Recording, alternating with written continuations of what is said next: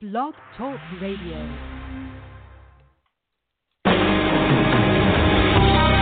Welcome to Spiritual Insights with Charlotte Spicer. Spirituality and Metaphysics Talk Radio, featuring A Course in Miracles, dream interpretation, guided meditation, and the psychic and metaphysics free-for-all. It's your opportunity to consult with a professional psychic medium, discuss past lives, the chakras, and more. We are non-denominational, and there are no limits. Want to change your life? You must first change your mind. No matter your religious structure, cultivate peace in your reality through self-awareness with an authentic spiritual teacher. And now, your host, Charlotte Spicer.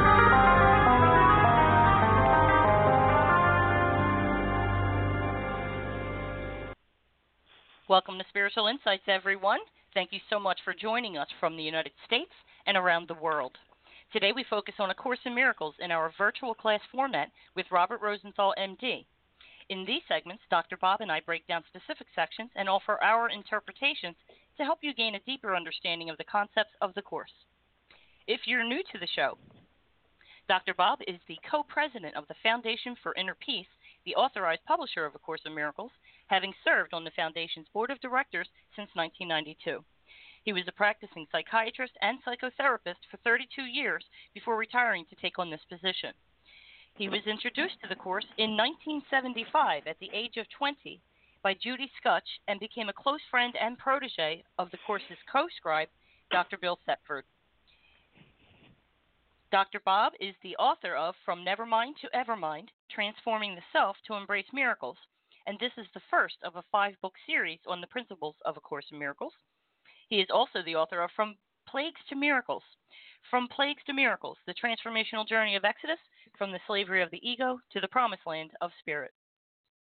If you would like to connect, you can read excerpts and purchase From Nevermind to Evermind or From Plagues to Miracles at drbob-author.com, and that is without punctuation, except for the hyphen.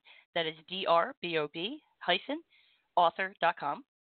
To learn more about and purchase A Course in Miracles, if you would like to study along with us, we'd love to have you. Visit acim.org, as in A Course in Miracles.org. To review the archives of our virtual classes, visit spiritualinsightsradio.com. So today we're still in Chapter 17. We're in Section 5, The Healed Relationship, and we're going to pick up where we left off last time. But join me in welcoming Dr. Bob back to the show. Hey, Dr. Bob. Hey, Char. How are ya? I'm doing good. Oh, I'm excited. Me too. I love this section so much. I get so filled with energy, you know. Yeah. Now, these have been really wonderful segments because they allow us to really get into the material, and I find it just expands in a beautiful way when we both, sort of put our magnifying glasses to it. Yes, but what also strikes me vividly is the timing of it. Is no matter what section we're on or how many paragraphs we do, it's so appropriate to what's happening around me. And so this, again, is one of those times where people are experiencing turbulence in their relationships because of the shifts that we've been going through for most of the year. So there's some pretty important points to make about relationships in general. And one that I wanted to emphasize was that we have to keep in mind that relationships run in 7-year cycles. At the end of that 7 years, it goes up to a new level. So if anyone listening is around the 7, 14, 21 mark or later, that relationship's going to ascend, and you have to adjust. You must adjust accordingly in order for that relationship to survive. And so the paragraphs that we'll be working with today, that adds a little support to what we'll be talking about. You know? Yeah, I mean, you make a really good point, and one that I think listeners, old and new, would benefit remembering, which is this is not, how to put it, well, we've talked about this before. It's not just a book. it's a portal. When you engage with A Course in Miracles, someone I know called it a living book, in the sense that it's going to shift to meet you where you are. And having worked with it now for well over, it's been 40, almost 44 years. Wow. It's met me where I was consistently, so I can look back and I certainly felt like I understood it very well, when I was in my mid-20s. And given what was going on in my life at that time, I did. But as you take in the learning and the lessons and allow basically the Holy Spirit to begin to transform your relationships and the goals that you held, the Course shifts to meet you. And I know in our study groups, we're always laughing about how each time we go through a lesson or each time we read a section of the text, we're sort of chuckling at, like, whoa, why did I underline that passage? Because this is clearly the one that's important. Well, the last time you read it, the other passage was important. This time, a different couple of lines pop out and speak to you. And in fact, in briefly looking it over before today, I've just finished a book on relationships in A Course in Miracles. It'll be released in February of 2020, and it's called From Loving One to One Love, Transforming Relationships Through A Course in Miracles. And, in one of the paragraphs in this, I was like, I'm going to have to find a way to incorporate that, even at this 11th hour, because I'm in the final editing process. And it's like, yeah, I didn't say that. So the book, and this consistently happens, shows me what I need to know, even in the process of writing books. Something will come up. I've been doing a little bit of editing in other parts of the course because there are certain places that just need a little bit of an update to today's grammatical rules. And the course, Jesus basically shows me, like, oh yeah, pay attention to this one. You didn't do it before. And I'm like, yeah, why didn't I? So it's a wonderful process when you realize the level of guidance that is there for you if and when you're willing to open up to it. Absolutely. And I am so glad to hear that you're in the final editing phase. I'm looking forward to that. I have not gotten through from Nevermind to Evermind, but when I do, we'll definitely devote a segment to that. That would be great. I'd love that. Mm-hmm. Yeah. It's... I wanted to tell you something funny because you're saying, why did I underline that? Uh-huh. Someday when we get together, I'm going to bring my old book with me, and I'm going to show you what I did to it, because I really took ownership of it, which is something I didn't usually do with books. I don't like to deface them by writing in the margins. This, my first copy, is highlighted, underlined, double underlined, and the highlighters are yellow, green, and pink. So one of those colors was about family. The other color was about life in general. The other color was about my ego or something. So there was like a whole method to it. I love it. But, almost 20 years later, I had started to look at this a couple of years ago, and I was like, I can't get around all the highlighting in the notes. And the dead butterflies stuck between the pages and the flowers and all the stuff. So I went out and got a new copy a couple of years ago, and now I only write in pencil when we that's great. What month and year we do each section. Other than that, I'm not going to underline anything except for teaching purposes because I want it to be fresh. Yeah. You know what I mean? I don't want that confusion of what was I thinking back then. Well, your old book sounds very much like my wife's book, which is, multicolored paragraph highlights. And then one of the early course students, a guy named John Fetzer, who was an owner of the Detroit Tigers, and actually there's a wonderful biography about him that's available for free to anyone who wants it. And I saw a copy of his edition of the text, and he had used pencil, and every single line of every single page was underlined. And No. I wondered how that process worked. Was it like, yes, this is just so great that I'm just going along? Because, of course, if everything's underlined, you might as well not underline anything at all. But it Right. felt to me like such a vote of not confidence, of recognition. Yes, this is speaking to me. Yes, this is speaking to me again and again and again. Yes. And, I mean, the Course tells us that the ego is the one that makes comparisons, and I'm fully aware that when I underline one section and not another, I'm making a comparison. To which I Mm. answer, well, I'm still in a body, and I do still have an ego that shows up all too often for my tastes, and so I'm still learning, and I do learn by Mhm. comparison. And in Yes. fact, it also says in another place that the Holy Spirit teaches through contrast. So great, I'm learning through contrast. There you go. And there's Yeah. also that exercise where when you write something down, it's like committing to it and committing it to memory.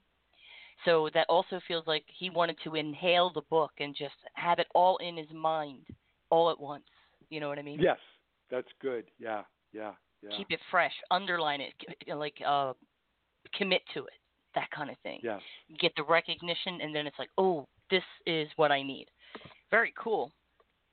Yeah. Oh, there was Yeah. something I wanted to bring up, and it's been a while since it was completed, but I neglected to congratulate the new website, acim.org, and you had totally restructured and rearranged it. It is beautiful and easy to follow now.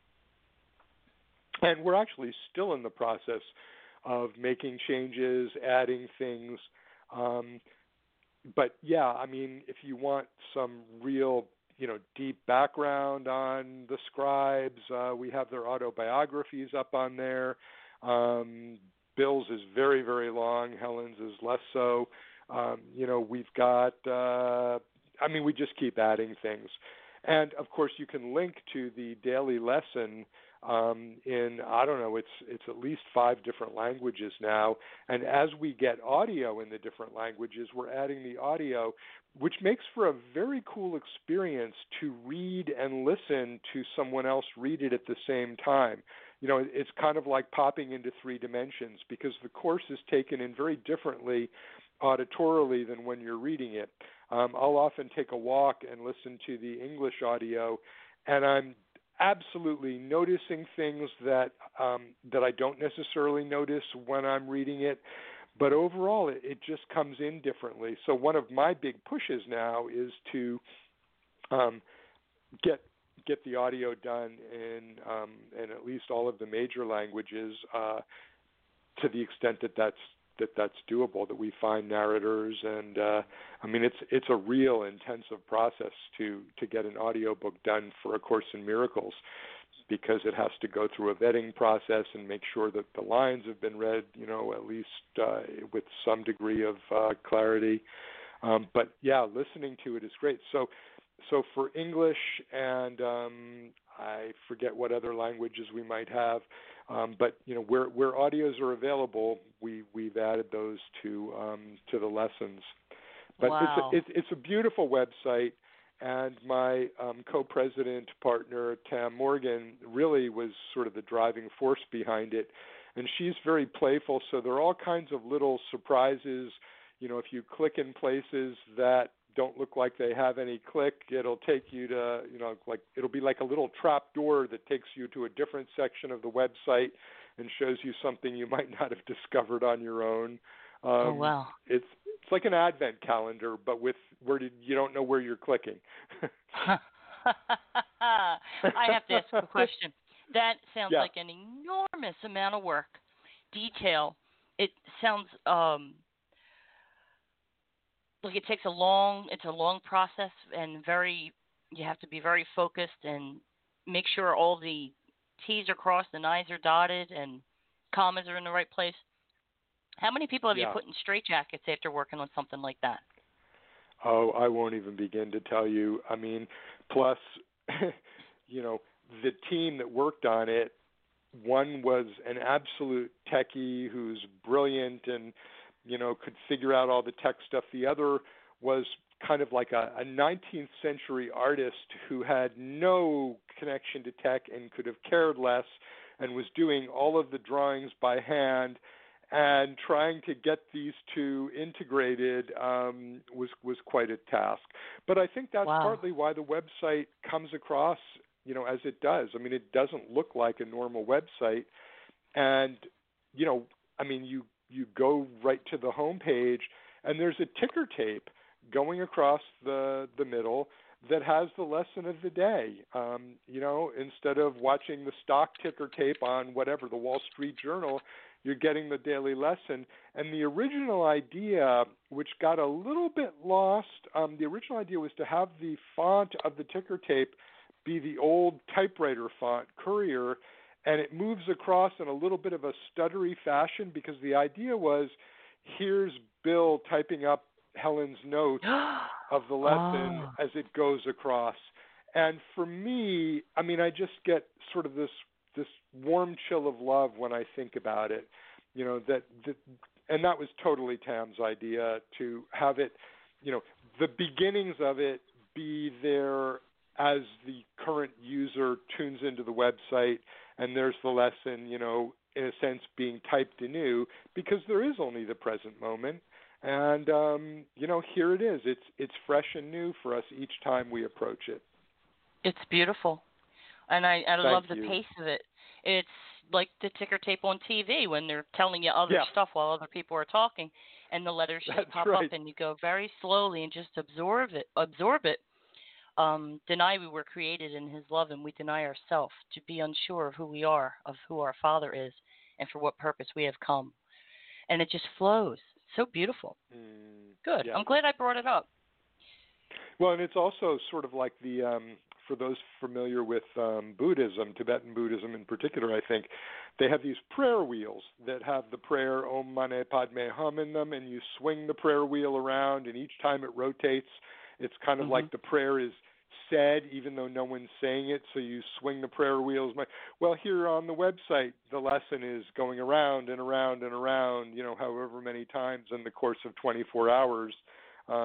And whether anyone's looking at it or not, there it is. Yeah. I'm glad you brought it up. I love the animation. The animation is beautiful. The colors are beautiful, the blues and golds. And I just realized when you hover your mouse over the top bar, at the top, the gold bar, the light comes on. That's the kind of stuff that's in there. This is fun. That's great. Okay, good. Yeah, it's fun. Alrighty. Fantastic. So, let us turn to the section at hand. Again, ladies and gentlemen, we're in Chapter 17, Forgiveness and the Holy Relationship, Section 5, The Healed Relationship. We have spent considerable time talking about the unholy relationship. Now we step onto the bridge to the healed relationship. And so a lot has been discussed, but we're going to pick up at paragraph 7 and see how far we get. Sounds good. Yeah. You want to start us off today? I will start us off if you like. Sounds good. Okay. Now, the ego counsels thus. Substitute for this another relationship to which your former goal was. Let me start over. Now the ego counsels thus. Substitute for this another relationship to which your former goal was quite appropriate. You can escape from your distress only by getting rid of your brother. You need not part entirely if you choose not to do so. But you must exclude major areas of fantasy from your brother to save your sanity. Italics with an exclamation point. Hear not this now. Have faith in him who answered you. He heard. Has he not been very explicit in his answer?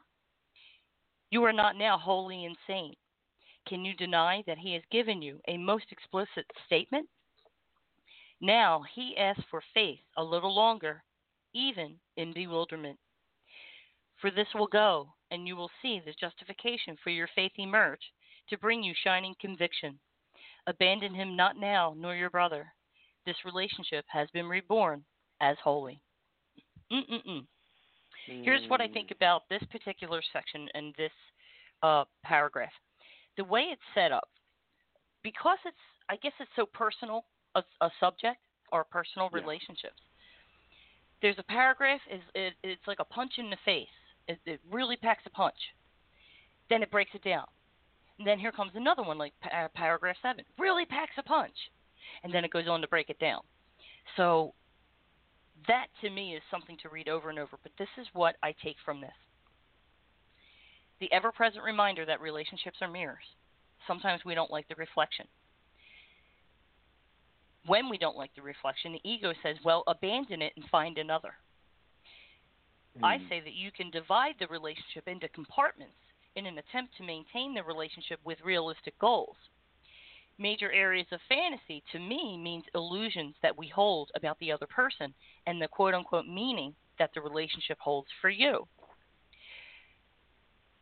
Going forward to sentence 11, can you deny that he is... Nope. Now he asks for faith. Now he asks for faith a little longer, even in bewilderment. For me, this is an introduction to the idea that understanding is not a prerequisite to acceptance. So even without a complete understanding of all the shifting and moving parts and reflections of this relationship, whichever one you choose to examine, you can accept what is, place it in the hands of the Holy Spirit, and rest assured that it will shift in time. Transformation is gradual, but the holy instant is immediate. Once you hit that holy instant and that radical change that is referenced in paragraph 5, only a radical shift in purpose could induce a complete change of mind about what the whole relationship is for. And so as you allow that holy instant to occur, then the transformation can pick up pace, I think, with your acceptance, even if you don't understand it, even in your bewilderment of what is happening and what is happening for you. But again, with that 7-year mark, when you hit turbulence, it's time to grow. It's time to look at where you are in that alliance. That's the biggest thing I get from that. Yeah. I loved how you began by talking about how personal it is.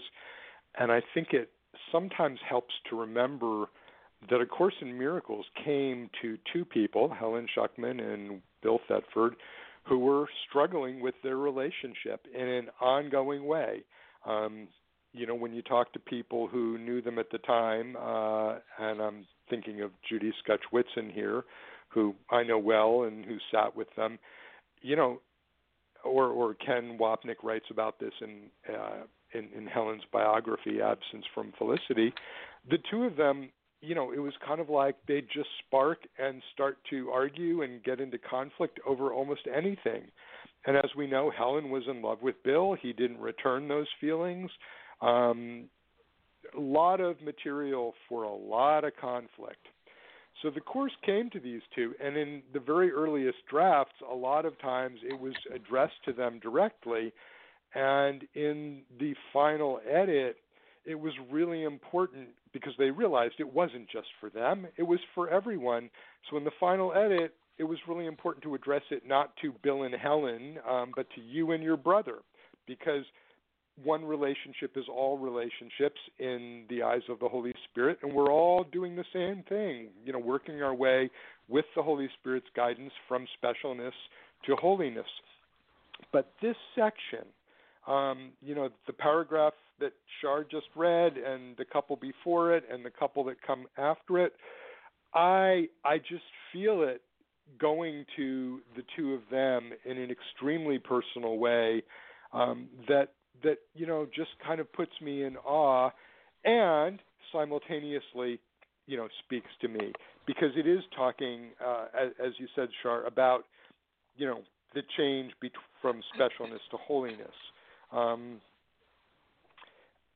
think what that beginning of the paragraph is talking about is that the change from specialness to holiness, and notice, it's not...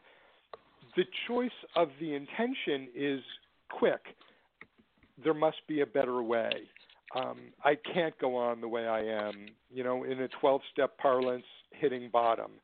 So the decision that a change has to happen is quite abrupt. the playing out of that then can take a great deal of time or maybe not so much. That's highly individualized. The Course tells us that the curriculum is highly individualized for each person. So what this paragraph is telling us is, okay, you've set the intention. You no longer want the special relationship. You've recognized that it doesn't bring you love. It doesn't bring you happiness. It brings you this facsimile that always, comes up short in some way, shape, or form. But it's pointing out that this is the point where the ego goes, no, don't hang in there with your goal. Go find someone else, for God's sakes. You're not going to get it from this person. And you can escape from your distress only by getting rid of your brother. And then it's like, okay, you don't have to part entirely from him if you choose not to do so, but you have to take all of these huge areas of fantasy that you had laid on this one special person who was going to give you so much to complete your, miserable, inadequate self. And now you have to transfer all those fantasies somewhere else. You have to exclude them from that person in order to go on. And it's saying, no, don't do that. In fact, the fantasies are the things that we have to let go of. Those are the goals of specialness that in the transparency of love we see through, and we see them as pointless. So it's saying, no, don't go take it to someone else. I mean, this would be kind of the relationship equivalent of what Alcoholics Anonymous calls the geographic cure. I got to stop drinking. This town has too many bars. I'm going to move 10 miles away to that dry town that has no bars, and then I won't drink. No, you can't deal with it externally. It's not about the external person you're relating to, because as you said, they're all always just mirrors of self. It's about your inner world and recognizing that you always have the choice between love and fear, guilt and sin on the one hand, or salvation and the atonement on the other. And which do you choose in this relationship that you have now designated that you would like to be a holy relationship? And as we'll see in the coming paragraphs, when you make that change, it's pretty discombobulating. And I promise you, I've lived through some and I'm living through others, and the ego always tries to pull us back into specialness. What can I get from this person that will, sort of burnish my credentials, and what sacrifice do I have to make in return to give them what they need to keep the relationship in balance? That's the essence of specialness. It's a bargain. It's not a joining in love. And so what this paragraph is telling us is, cut out the bargaining, have faith that the Holy Spirit, you called them in. Helen and Bill made the commitment that they wanted to do this differently. And this is saying, have a little faith. Let the Holy Spirit do his work. Don't go saying, screw this, I'm out of here. This isn't working. This isn't what I'm used to. Absolutely. And I love the visual of handing it over to the Holy Spirit, because we don't know what we need, what makes us happy. All we can do with our minds is redefine the relationship to still try to meet the goal as we saw it. But if you hand it over to the holy relationship, all you need to do after that is sit back and observe and watch those shifts occur.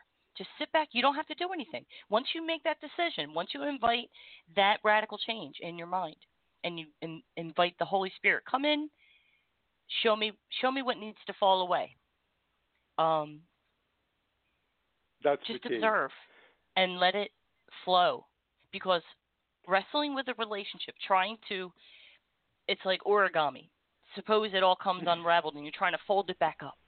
You're just going to wrinkle it more and more and more. It's not going to be pretty. So that's nice. Let it grow on its own, because the goal, as it talks about, the goal is ancient. The goal is love, real love. Yeah. And it's our job as human beings to walk that path back to love and oneness. And like it says on the website, the truth of our oneness with God and love. And so The separation might make it a little tricky, but we have the ability, if we have the willingness, that once we make that decision and extend that invitation, then all you need to do is step back and let it be done from the inside out. Good stuff. Yeah. I mean, we still have to be vigilant when the ego comes in, but absolutely there's nothing that we need to, proactively do to make the relationship better. It's not about a doing, it's an undoing. It's about removing all that's false. And when we remove all that's false, what's left is what's true. And what's true is love and oneness. And you said something important earlier that I meant to pick up on about, you don't have to understand it. There's a line somewhere in the Course, and I can't tell you where it is, I'm not remembering, that says first you have to forgive and then you can understand. Forgiveness has to come first. When we take our special relationship and make it holy, what we're doing is practicing forgiveness. We're letting go of the past. We're seeing our sister, our brother, anew in the present moment without the burden of their past or our past. And in the present, without all of that nonsense, there's just love there. And in my upcoming book, I give some examples of how that can play out. People really do change. We don't realize how much we imprison others in our projections. And what we see in them is what we have decided they are, not what they really are. And when you let go and give those projections up and say, to the Holy Spirit, one of the great lines, take this from me and look upon it, judging it for me. Because his only judgment is going to be, there's no sin here, you're both innocent, you're both one in the eyes of God. And when you do that, it's like there's this transformation, and suddenly that other person begins to behave towards you in different ways. Or maybe they go away. Maybe it's like the person who was your ultimate nemesis announces to you, you know what? I got a job in San Diego. I'm moving there. It's been nice. And suddenly they're just out of your life. I mean, the Holy Spirit knows how to do this. We do not. And the big mistake we make over and over is pushing God out of the way in the form of the Holy Spirit and saying, no, you don't got this one. I know what I want. I know how to do it better than you. And, of course, the moment that happens, we've lost the helper that would be able to, guide us truly. So, you don't have to understand it. In fact, you can't, because our understanding is based only on the past, and the past is an illusion. And wrestling with that understanding, like I said, all the little moving parts, you can't understand all of it. You don't have the vision for that. You don't have the scope of how big that really is. So, understanding it, I know it hurts when you don't understand why something's happening or why somebody's behaving the way they are, but you can accept it to allow it to shift. The other thing I wanted to mention is that, again, when you hit turbulence, struggling with it keeps it stuck. It keeps it. You have a grip on it because you're struggling with it. Let go, and let Him interpret it for you and redefine it according to His will, because decisions are made by the Holy Spirit based on what will be harmonious between the parties and anyone else in the circle. It can't be just you. What's making you unhappy or dissatisfied? It's not about just you. It's about everybody in the relationship. Okay? It's everybody involved. So He has to make that decision in harmony with the soul contracts of everyone, not just your personal preferences. Like, please make this woman stop nagging at me. You know what I mean? It's, well, let's see why she's nagging. Where does she feel lack? That kind of thing. And so that's His scope. We can't do that. So trust Him to do it. We'd only screw it up. Yeah, we don't have the big picture. We just have the frame. You're stuck in the woods, and all you're seeing is this dense blanket of trees in front of you, behind you, everywhere you look. But the Holy Spirit is hovering up there, like a perfect GPS drone with the complete big picture, knows exactly where you are, knows the right direction to pull you out of there. And if you try it on your own, you're going to get lost. You're going to get lost. Yes. Absolutely. just like you've Good been point. from all of your life. Oh, the one thing I All wanted right. to mention, the goal of the relationship was set that I had said it's ancient. So whatever relationship that you as a listener are examining and applying these concepts to, just remember, this isn't your first run around the block with this person. You did the same thing back in the early 1700s. This is just a little more modern. So you have to really get to the core of it, which is that you came to this plane to go through and experience this relationship and learn more about yourself as a result of it. I just thought that was a cute point, like, oh yeah, we did this in the 1700s. I'm not doing it again, that kind of thing. I like that. It's funny. Yeah. Okay, paragraph 8. All right. You ready? Paragraph 8. Accept with gladness what you do not understand, and let it be explained to you as you perceive its purpose work in it to make it holy. You will find many opportunities to blame your brother for the, quote, failure of your relationship, for it will seem at times to have no purpose. A sense of sinlessness will come to haunt you and to remind you of all the ways you once sought for satisfaction and thought you found it. Forget not now the misery you really found, and do not breathe life into your failing ego, for your relationship has not been disrupted. It has been saved. Okay, let me interrupt you right there. Could you read that again? Because in sentence 3, sinlessness is actually aimlessness. Oh shit! Yes, you are right. Thank you. So just read the whole thing over like you just started, and I'll just edit that part out. Beautiful. Thank you. Mm-hmm. Paragraph 8. Accept with gladness what you do not understand, and let it be explained to you as you perceive its purpose work in it to make it holy.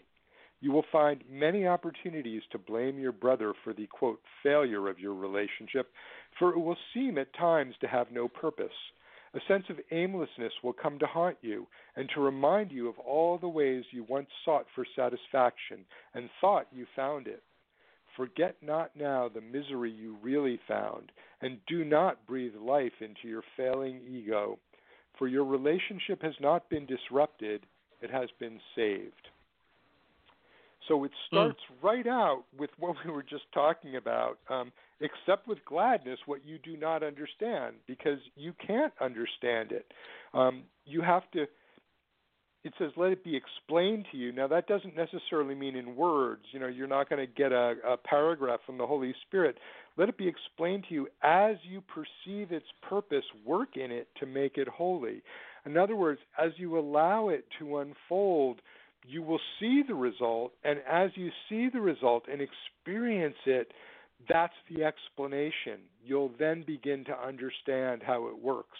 Remember, A Course in Miracles is a completely radical teaching. It seems to turn upside down everything we know.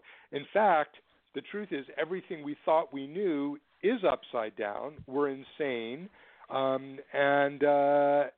hence the line in that last paragraph, you're not now wholly insane, just a little insane.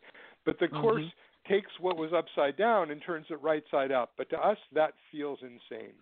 So what this is saying, you're gonna backslide. You're gonna find many opportunities to blame your brother for the failure of your relationship. Well, the failure meaning the failure of all of your projections and your special goals and your false your false needs that you wanted this relationship to fulfill. It's going to feel like a sense of aimlessness because the goals that you had have been withdrawn. And this goes right to the chapter in my first book, From Plagues to Miracles, on the wilderness, which many people have told me has just been incredibly helpful for them. And that is when you really give up an addiction, and let's face it, a special relationship is a very intense addiction. When you give up an addiction, your whole world has to change because you saw your world through the lens of that addiction. So you saw this relationship through the lens of specialness. It was all about the specialness that your brother brought to you, whether that was, they complimented you, or you had great physical sex with them, or they had tons of money and would buy you the things you needed. And now all of those purposes or any others have been lifted from the relationship, and so you're kind of in this space. It's of, whoa, what is it for? I don't know what it's for, and that can feel very uncomfortable. It's the wilderness because in the story of Exodus, once the Hebrew people leave Egypt in slavery and cross the Red Sea to freedom, they are really free. They don't know what freedom is. So there's this sense of wandering and aimlessness, and where are we, and how do we get here? And in that wilderness, what happens? We start to look back to the past as if it was something wonderful. So in the story of Exodus, the Hebrew people start saying, wasn't it great in Egypt? We had melons and leeks and all the bread and meat we could eat. I mean, and it's really pretty astounding because reading it, you go, whoa, dudes, you were slaves. You didn't have all that you could eat. But this is what the ego does. It takes the past and it accentuates the fantasy of what was good and blocks out what was bad.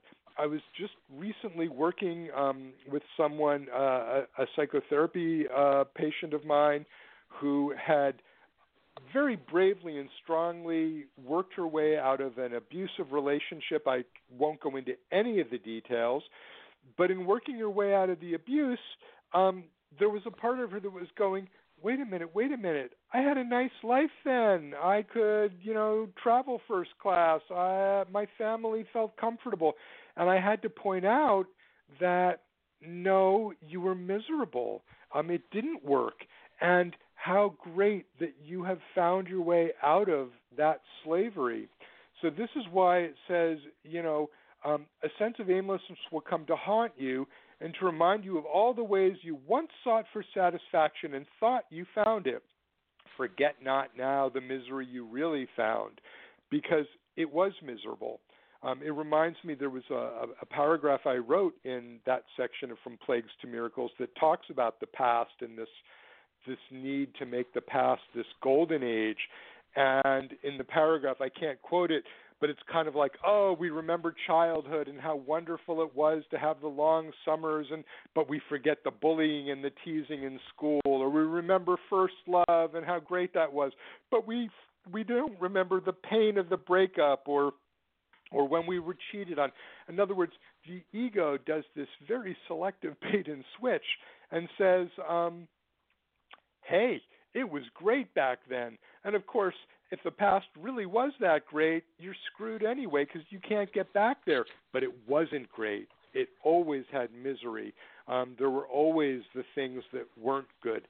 The present is your point of power. It's where decisions get made. And the fact that you've gotten to a present moment where you have chosen a holy relationship over a special relationship is incredible. I mean, the Course tells us that miracles are about saving time. And Shar was talking about the 17th century. By making that one commitment, you've saved thousands of years of illusionary time and probably countless lifetimes of very slow learning. So this paragraph is saying, basically, don't let yourself get pulled back. And to quote the last two lines, for your relationship has not been disrupted, which is how the ego feels it. Your relationship has not been disrupted, it has been saved. So, this is like right out of, the wilderness part of the Exodus journey. Wow. Okay. I have just a few points to make. I can't stop staring at your relationship has not been disrupted. It's okay. Let's go with the marble reference where you have a block of marble and the sculptor is sculpting this beautiful, glorious statue. But chipping away at it hurts. And so the relationship is not disrupted or broken in the general context. But it's as it matures, other parts have to fall away. The illusions have to fall away. It doesn't happen all at once. It kind of happens bit by bit, chip, chip, chip. And so you get to a point where you think it's over, but it doesn't mean it needs to be, unless that is in the case of an abusive relationship, where the other person is incapable of correcting their behavior if you choose to stay. What I feel is that the ego perceives, you had mentioned the slaves in Egypt, it was better off back then when we were slaves because you never know how much mana is going to fall, and the rule was take all that you need for today and don't worry about the rest, but that was too difficult. What I think happens in the ego is that consistency is perceived as stability. The slaves knew when the food was going to be served. It didn't matter how much there would be because there was clockwork to it. And so in relationships, I think when we have a certain consistency, even if it's dysfunctional, it's consistent, which makes you feel like you're on stable ground.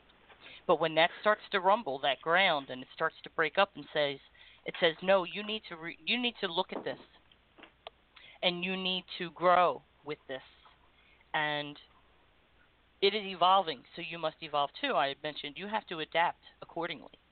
And so when those adaptation periods come, it feels like everything's falling apart. It's really just coming together. Everything's revealing itself to you in its truthfulness. And so that is the strongest message that paragraph gives me is don't deem it broken when it's just being reorganized, so to speak. Well, yeah, I mean, and I liked what you were saying about, the consistency and the predictability. In one of its great lines, the Course says, change is fearful to the separated because their first experience of change was the separation. So anything that feels inconsistent or not in keeping, not in alignment with the past, feels scary. It's that idea. It could always get worse. So why take the risk of trying to make it better? But behind this is a very, I think it's really key to recognize that the special relationship is based on a premise that you are lacking, you are inferior, you are guilty. You need something from that other person, and you're calling what that stuff you need love. But really, what you want is for them to see you as special and you see them as special. The section of the text called the laws of chaos, basically, the final law of chaos is let's let specialness replace love. So we want specialness in place of love. But what's really going on is we feel guilty and we feel shame over separating from God. We made this monumentous mistake, which we call a sin, and we try to cover that up in the special relationship by going, oh, no, we don't really need God. We just need this special someone, once they love us, all will be well in the world. And so when sinlessness, when holiness begins to come in, part of what's going on here is we're saying to the Holy Spirit and God, no, we're guilty. We don't deserve this. And we want to go back to the old way and beat ourselves up because we think we deserve it. And what the Holy Spirit is constantly saying is, no, you don't deserve it. You are as God created you. You are the innocent Son of God. You are the Christ. And just trust me. Let me move your relationship in that direction a little bit and see what it feels like to have the guilt and the fear removed from it, even a little bit. And, when you do, of course, it feels good. And then feeling good, you can let it go a little further and a little further and a little further. But yes, we want to go back to what we knew, to that consistency. But in part, we want to go back to it because we're afraid of God. We're afraid of love. We don't think we deserve it. And we have to have the experience of it in order to recognize, oh, yeah, I know this. this is really good. This is actually what I want. Peace, love, oneness, joining, all that good stuff. Mm. Mhm. I like your point about being afraid of God. I also, what jumped to my mind was we're also afraid of real love in many cases. Same. So well, that is God, right? Right? Exactly. But think back in terms of whether you were a teenager, young adult, how you were with a person, and whether people would vocally say, what are you doing with that person? You need to get away from that person. But you want to be with them because you like the way you feel when you're with them. Think back in your life how many times you had an opportunity to be with a really, really good person and opted to go for the one who was wrong for you instead. It's because of you want to stay with the person who's wrong for you. There's the consistency, which lends to the ego the illusion of stability. At least they're consistent in how often they disappoint you. You can depend on that person. You can depend on them to let you down or put you down or make you feel bad when it's most unexpected. But when we look at what we were trading for that experience was really just this thing that was so scary because it was unfamiliar. To experience true love, someone who puts you first, your feelings, and actually respects them and works diligently to not hurt you, it's scary. So I wanted to point that out. I also wanted to say, nope, that was pretty much it. It just really came to mind how we can turn away a really good opportunity in favor of what resonates more with the guilt that we feel about ourselves. Yeah. Well, and again, that's our selection, not the Holy Spirit's. And we don't know. We don't know what's going to make us happy. I in a lot of talks, I say this is my issue with some otherwise really wonderful teachings like Abraham Hicks or Seth that emphasize, you can manifest what you want. The problem, you can. The problem is you don't really know what will make you happy. What you really want is God and the remembrance of your true self, which which lies in your brother and in that holy relationship. Anything else that's not that you think you want is going to be some form of specialness, and it's going to keep you from what you want. So we go around chasing after what we think we want. I'm going to get this, I'm going to get that, I'm going to get that, I'm going to get that, not realizing that every time we make the choice on our own, we actually are choosing against what we really want. The choice for what we really want says, okay, I have no clue. Please take this from me, and I'm going to follow your lead, Holy Spirit. And now let me listen. Let me listen.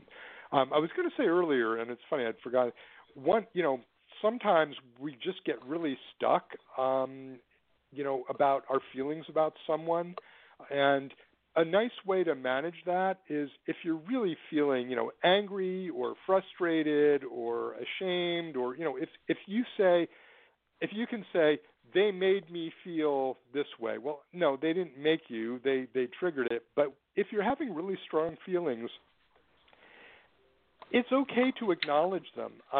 What I'll sometimes do is get out a pad of paper and just start writing them all down. And they said this, and that's not true. And, rebut it as if I was in a debate, say whatever I need to say. And once I get it all out of me, usually I just put the paper aside.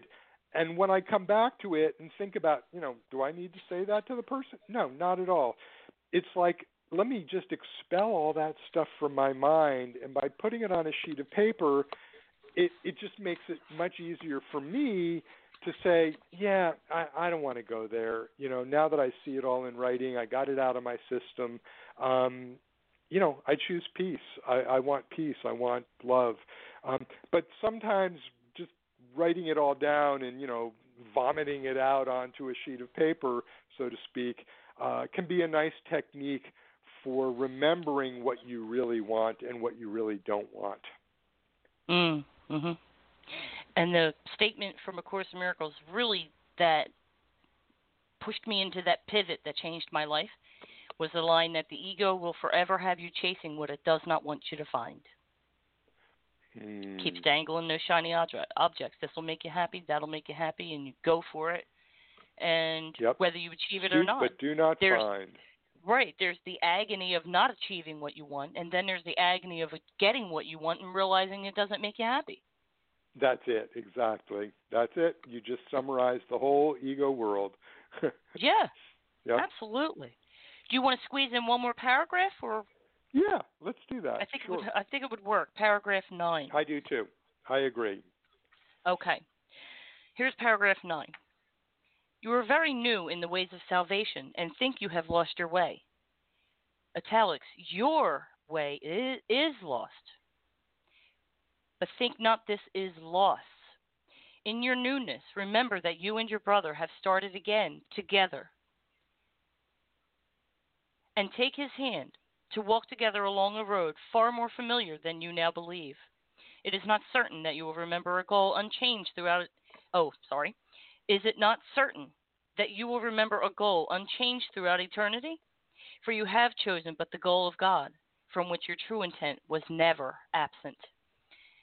This is where I got the idea for the go-round in the 1700s. You're just taking this journey, again, you're just doing it together. And I want to point out that life, we're here to grow. We're here for the growth of our soul. Relationships are the main thing that teaches us that. It brings us those pains that help us find our way through the fire and back to God. So in relationships, we make the most progress in terms of emotional and spiritual maturity. So with this saying, you're new to this. It's not that we're new to it, it's that we have to remember. We're new to this experience. We're not new to the overall experience of this is how relationships work and this is how the ego disrupts and molds them, okay? So you're new you're new in the ways of salvation and think you have lost your way. So your perception of your way or your path, that is lost. But this is not a loss that you are experiencing. What you're doing is actually gaining. In your newness, remember that you and your brother have started again together. And so you've signed up for this with that other person. Let's take this journey. Let's see what we can learn about ourselves. And then take his hand to walk together along a road far more familiar than you now believe. That's the remembering. We know at soul level what this is for and what the result is. But we have to remember. Is it not certain that you will remember a goal unchanged throughout eternity? It's always been the same goal, like we talked earlier. It's about loving God. For you have chosen but the goal of God, from which your true intent was never absent. So we're never separated from the goal. We're separated in physical form. But that connection, we being his creations, that never changes. It cannot be altered. It cannot be tarnished. It can just be covered up by the ego's lies.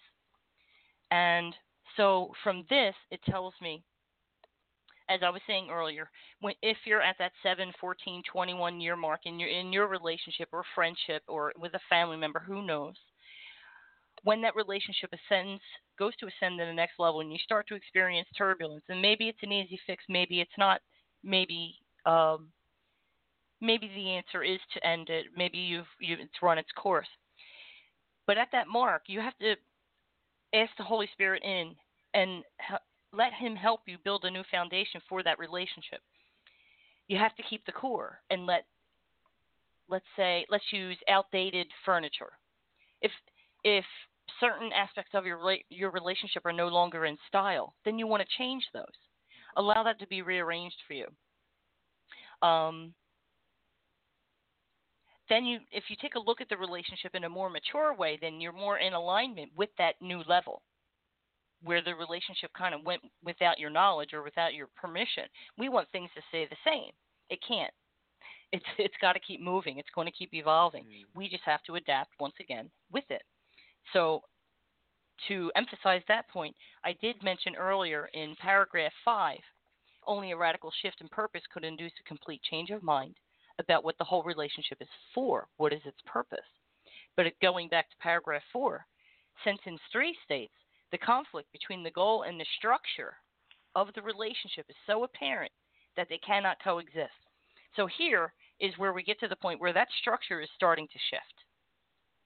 The earthquake reference. Everything beneath your feet is starting to move. What do? You have to ask for that radical shift. You have to ask for clarity so that you can see the conflict between the goal of what you think this relationship is for and the structure you built upon. So you have to allow him to let you look at the relationship anew, build a new foundation, a more mature foundation. You're on a different level.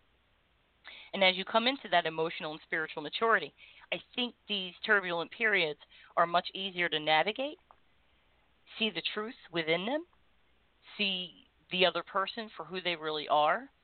There's a lot less nonsense, I think, when we allow that spiritual maturity to occur. And we start to find the peace that we're looking for. Let me pull that back. I think it comes into sharper focus that what we really are looking for is not that special love, it's peace.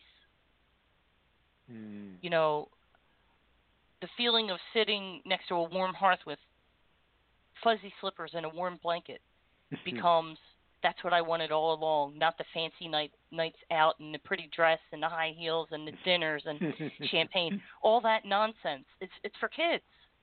A real relationship relishes peace and wants peace. And then once that's achieved, anything is possible. Yeah, and you know, that line you just read, it's about, you know, setting the goal. If your goal is peace, then your relationship has to change, because anything that you've been pursuing that isn't peace isn't going to fit the goal. You know, we change the goal, I want a holy relationship, and then go, what did I do? Well, maybe I better change the goal back again. No, it doesn't work that way. Once you wake up enough to say, this is what I want, you can't go back. You can't unring the bell, as they like to say. So the goal is now there. The relationship has to change to match the goal. And that's where the sense of disruption and aimlessness and all of the sort of, whoa, where am I now? This isn't what I thought I was signing on for. That's where it all comes from. Because, when you follow a lot of the New Age stuff, it's like, oh, yes, I'm going to embrace love and my relationships will all be loving and everyone's going to shine with light. Well, maybe at the very, very end stage that's true. But when you make that decision to change, a lot of stuff in your life is gonna change too. And as you release those old goals, as you were saying, Shar, all of those egos, seek and do not find, you're not going to know where you're going. In fact, it goes deeper than that. You're going to be confused about who you are or even what you are. And that's a creative confusion. That's they talk about creative disruption in Silicon Valley, that sometimes you have to disrupt the status quo in order to move in a different direction. They also call that a paradigm shift, that it gets to a point where there's enough there in science. There are places where there's so much data that doesn't fit the existing understanding, that you have to just give it all up and come to a completely different paradigm, a completely different overview of what you're trying to do. And that's what this is.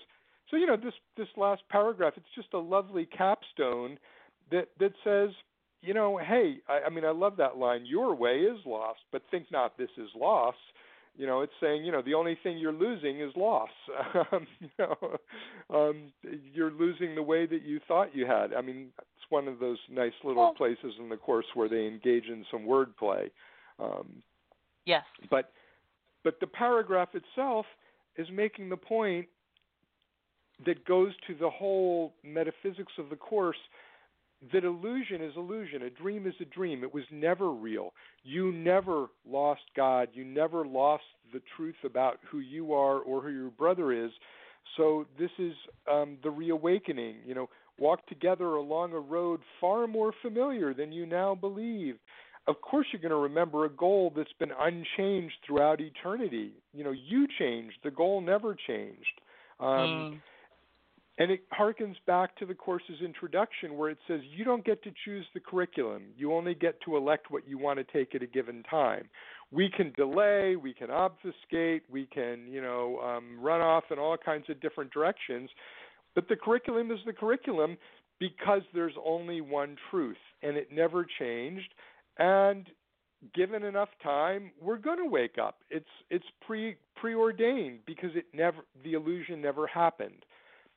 I've had mornings where I'll wake up and it's like, I'm going to go back to sleep. And I'll have a complete dream. And then I look at the clock and only 5 minutes have gone by. And yeah, good, I got more time. And I have another complete dream. Each dream feels like it takes, days to unfold.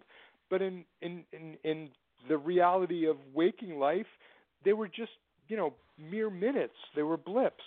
How much more so the relationship of this dream of the ego to the truth that's never changed.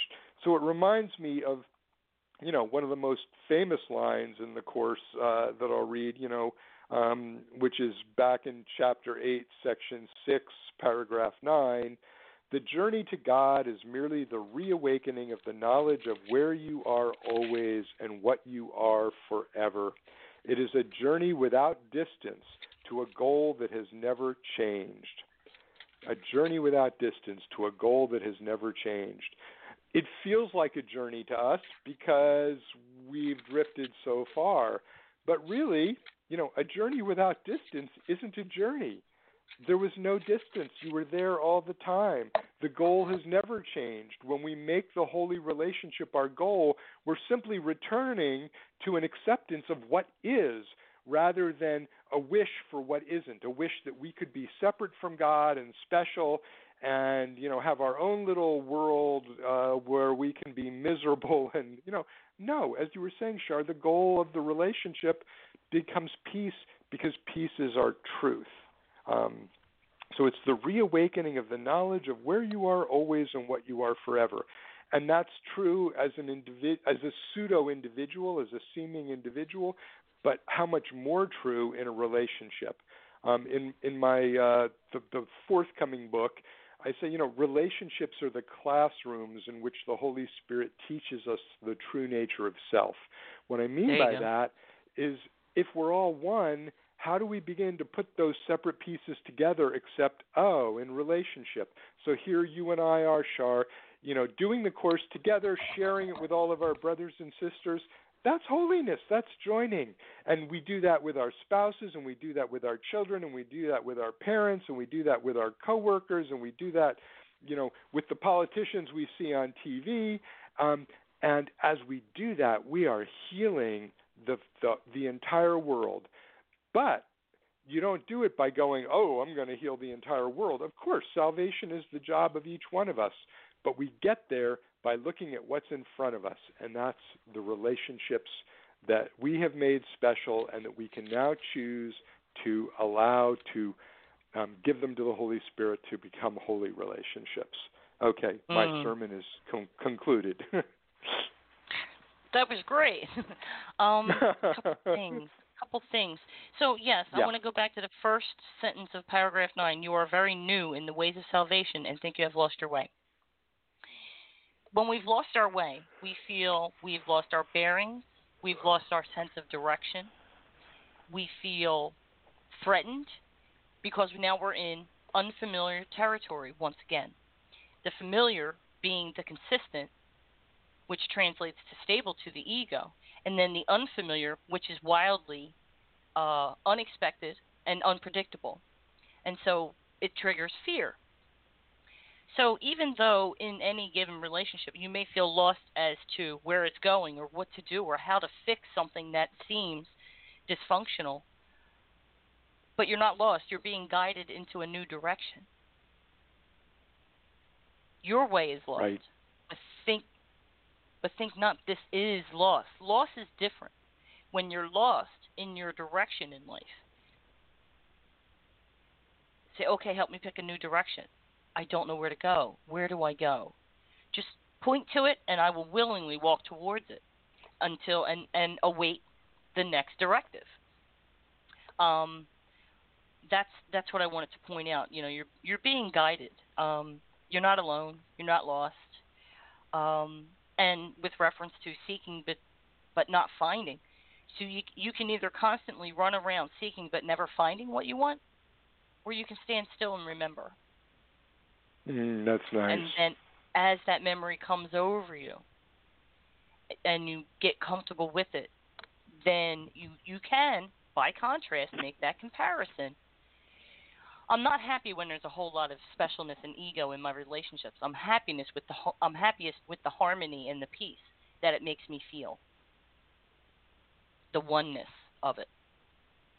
And relationships they're quirky. You know, we have friends that have big personalities, but you can't depend on them. But you love their personality, and they make you laugh. That's fine as long as you see it for what it is. But to take a romantic relationship and think that you found the love of your life and the father of your children, or the woman of your dreams, and try to make that person fit that, no, you are not the sculptor. You are the sculpture. You don't get to make those decisions.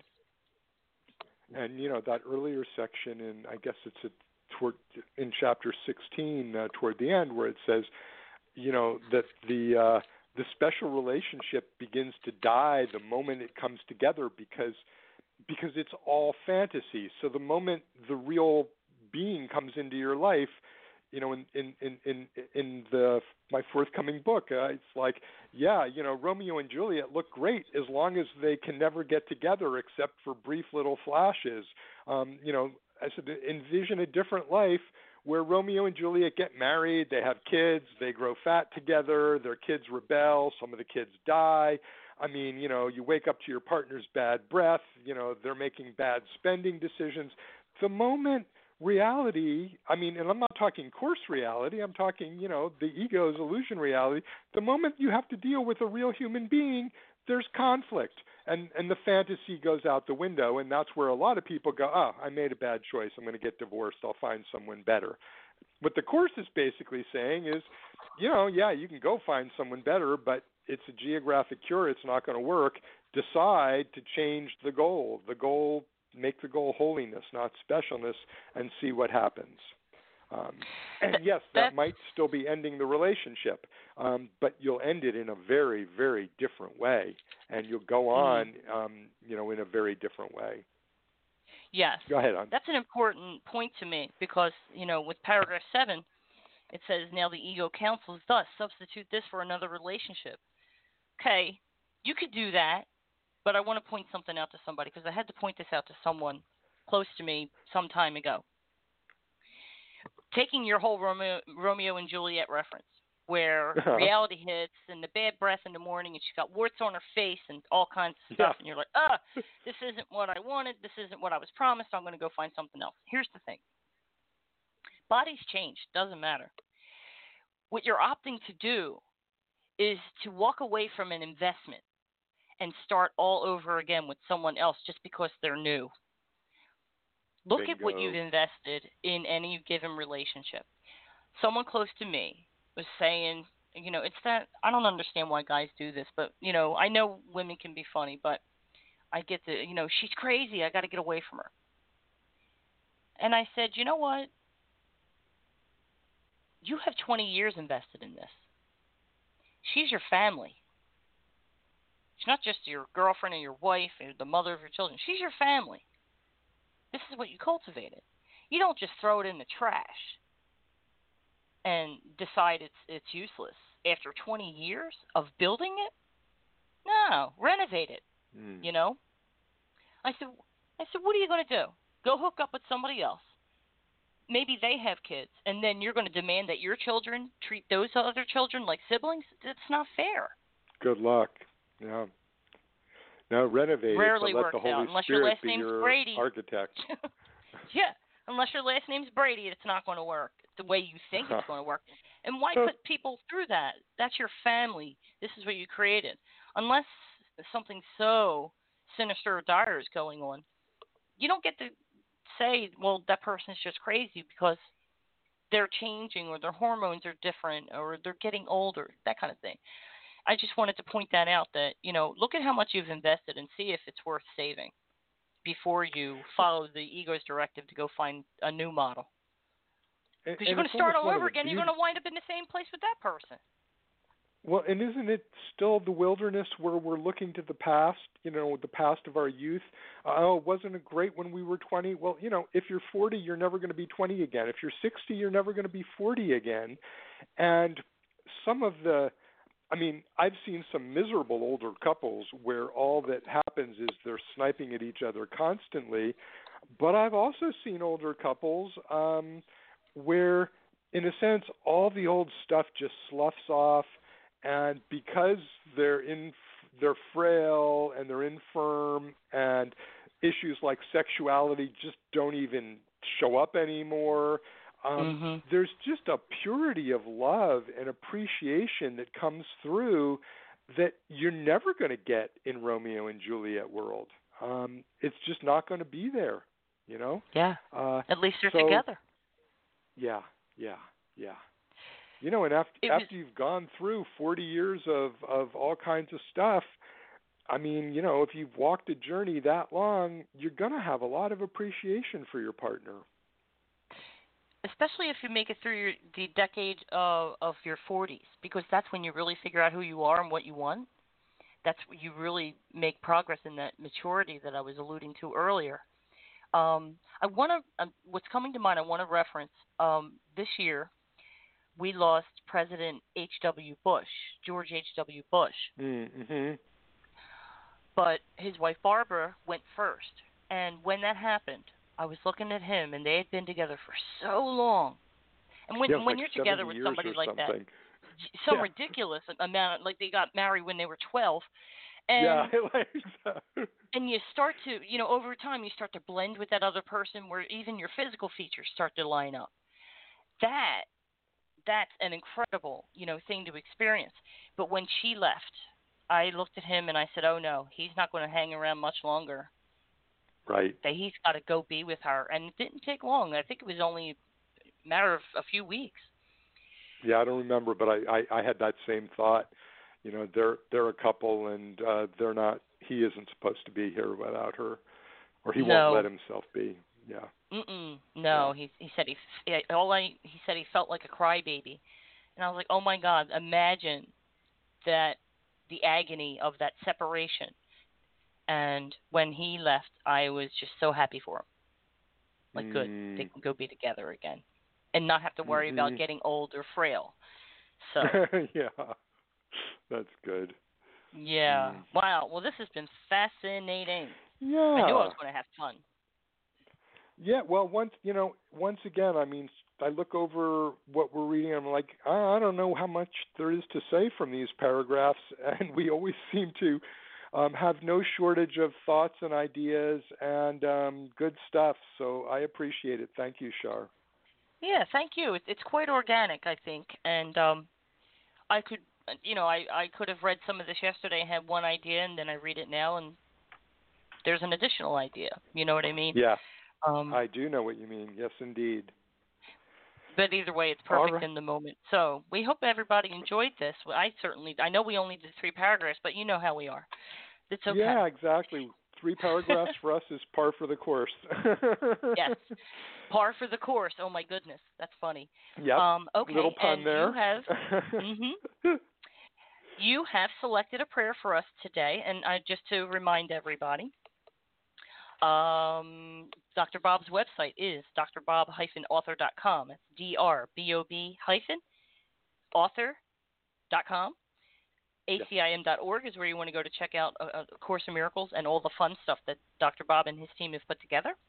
SpiritualInsightsRadio.com to review the archives and all the other good stuff we have going on with the show. There's been a lot of changes. It's going to get more interesting as time moves on. And just to thank you once again for your time and your service to the listeners, Dr. Bob. thank you. And yeah, and listeners should know, I mean, some of them might not be familiar. We have a huge archive of talks at this point. I mean, the early ones were on specific course topics. For the last 2 years, we've been, reading through the text in this very, very deep way and using it as stimulus. So, go to Char's, website there, the Spiritual Insights, and check out all of the other stuff we've done. I mean, there's tons of it. I have some of it posted on my YouTube channel, which is Robert Rosenthal, MD, along with a lot of videos. But there's just so much rich stuff. You could spend a lot of time listening to what we've done over, what is it, like 5 years now, 6 years? 6. It's been a while. We found each other on Facebook several weeks before I launched the show. Huh. Yeah. Yeah, I know my book was my first book was pretty new when we started talking. So yeah. Yes, and you offered to send me a copy if I was comfortable giving you my home address. And at the bottom of that note, you said, and by the way, I've been serving on the board of directors for the Foundation for Inner Peace since 1992, and so that was the day my husband came home and found me in the yard staring at the grass like Forrest Gump. Because throughout this whole journey with A Course in Miracles, what was in the back of my mind are, who are these people?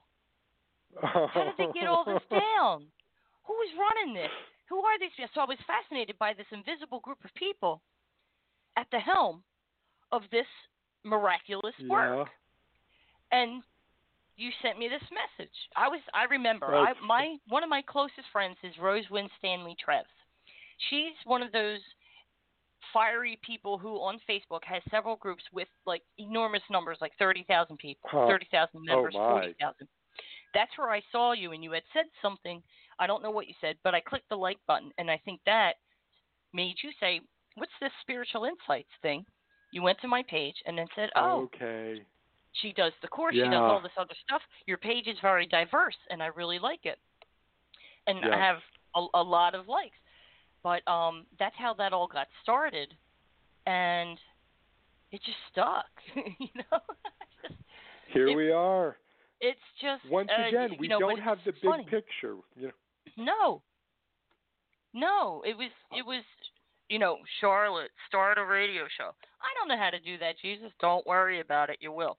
And then one thing, and then the next, and you put one foot in front of the other, and I had big visions on how I was going to teach A Course in Miracles on the show.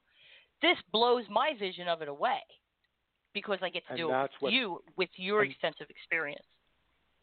But that's what happens every time is what we think we're giving up turns out to give us so much more. Judy Skutch-Whitson was told, by like a premier numerologist, you're going to publish one of the premier, spiritual works of all time. She's like, what are you talking about? I'm not a publisher. I give lectures here and there, and I have a foundation to support parapsychological research. Well, once again, big picture, Holy Spirit, suddenly you're publishing this book, and it's the rest of her life, and she looks back. There's a Yiddish expression called kvel, Kvell, which is like you're just filled with warmth and, those sort of trills that go up your spine, like at how well it worked out. And I was with her yesterday. We were going over a lot of stuff. And at the end, I just said to her, how amazing that, we came together in 1974 before she even had A Course in Miracles, and sensed a connection, and that carried through into the course when I was 20 years old. And here we are, I'm 64, she's 88, and we're sitting together. And, I mean, nobody could have, there's no storyteller on earth who would have mapped out that storyline. It's all wonderful. Way. Nope, no way. And ours, too. It's like, here we are. If you had said, if someone had told me, you're going to be doing radio shows with this person who, by the way, you've never met in person, and you're going to feel close, and those shows are going to get better and better, and the synergy between you guys is going to get absolutely amazing where you just bounce off of each other and go in these wonderful directions, I would have been like, wow, that sounds nice. I'll believe it when I see it. Yep, here we are. Mm-hmm. Here we are. I love Love you, is the way we walk in gratitude, and we have the gratitude. Yep. Awesome. All right, and on that, what prayer have you chosen for us today? So I'm going to read the prayer from Lesson 264, I am surrounded by the love of God. And I'm going to read it, and then we'll close. Yes. I am surrounded by the love of God. Father, you stand before me and behind, beside me, in the place I see myself and everywhere I go. You are in all the things I look upon, the sounds I hear, and every hand that reaches for my own. In you, time disappears, and place becomes a meaningless belief. For what surrounds your Son and keeps him safe is love itself. There is no source but this, and nothing is that does not share its holiness, that stands beyond your one creation or without the love which holds all things within itself. Father, your Son is like yourself. We come to you in your own name today to be at peace within your everlasting love. Amen. Amen. Wow. All right, everyone. That is our show for today. Until next time, God bless and be at peace.